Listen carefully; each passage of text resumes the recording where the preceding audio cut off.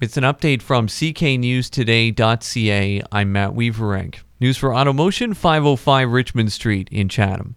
The coroner's office is taking the lead on an investigation into some human remains that were found just west of Chatham. Police say they were called to an address on Grand River Line in Dover Township shortly before 10 yesterday morning after an excavating company uncovered some bones. Officers took some pictures and sent the evidence off to the coroner's office, noting that their investigation so far suggests the bones are of a historical nature. A developer from Chatham-Kent will be looking to get plans for a new subdivision in Blenheim approved by council next week. The draft plan from D.S. Clark Developments includes 173 single-detached and semi-detached homes on Marlborough Street North and Nazarene Road in Blenheim.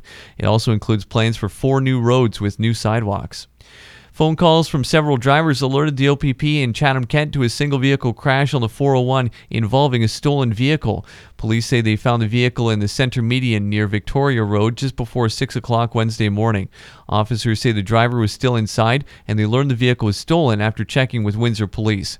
A 31-year-old man from Harrow is now facing charges.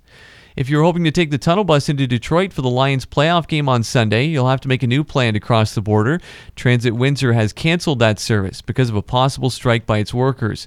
The union that represents the workers gave Transit Windsor 72 hours notice yesterday, noting that the two sides are far apart in negotiations.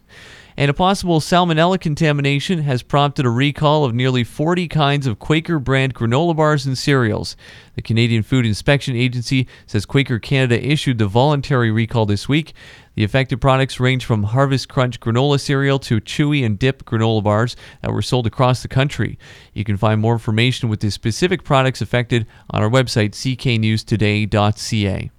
The Raptors and Pistons are both back in action tonight. Toronto's up against Utah. The Pistons host the Rockets.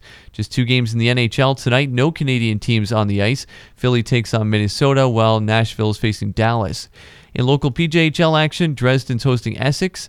And just 1 day after parting ways with longtime coach Bill Belichick, the New England Patriots already have a new head coach in place.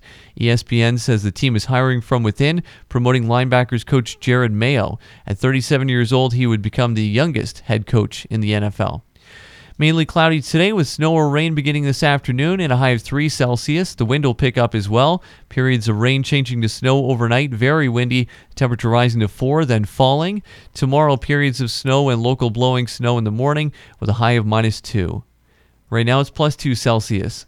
I'm Matt Weaverank. For more on these and other stories, visit cknewstoday.ca.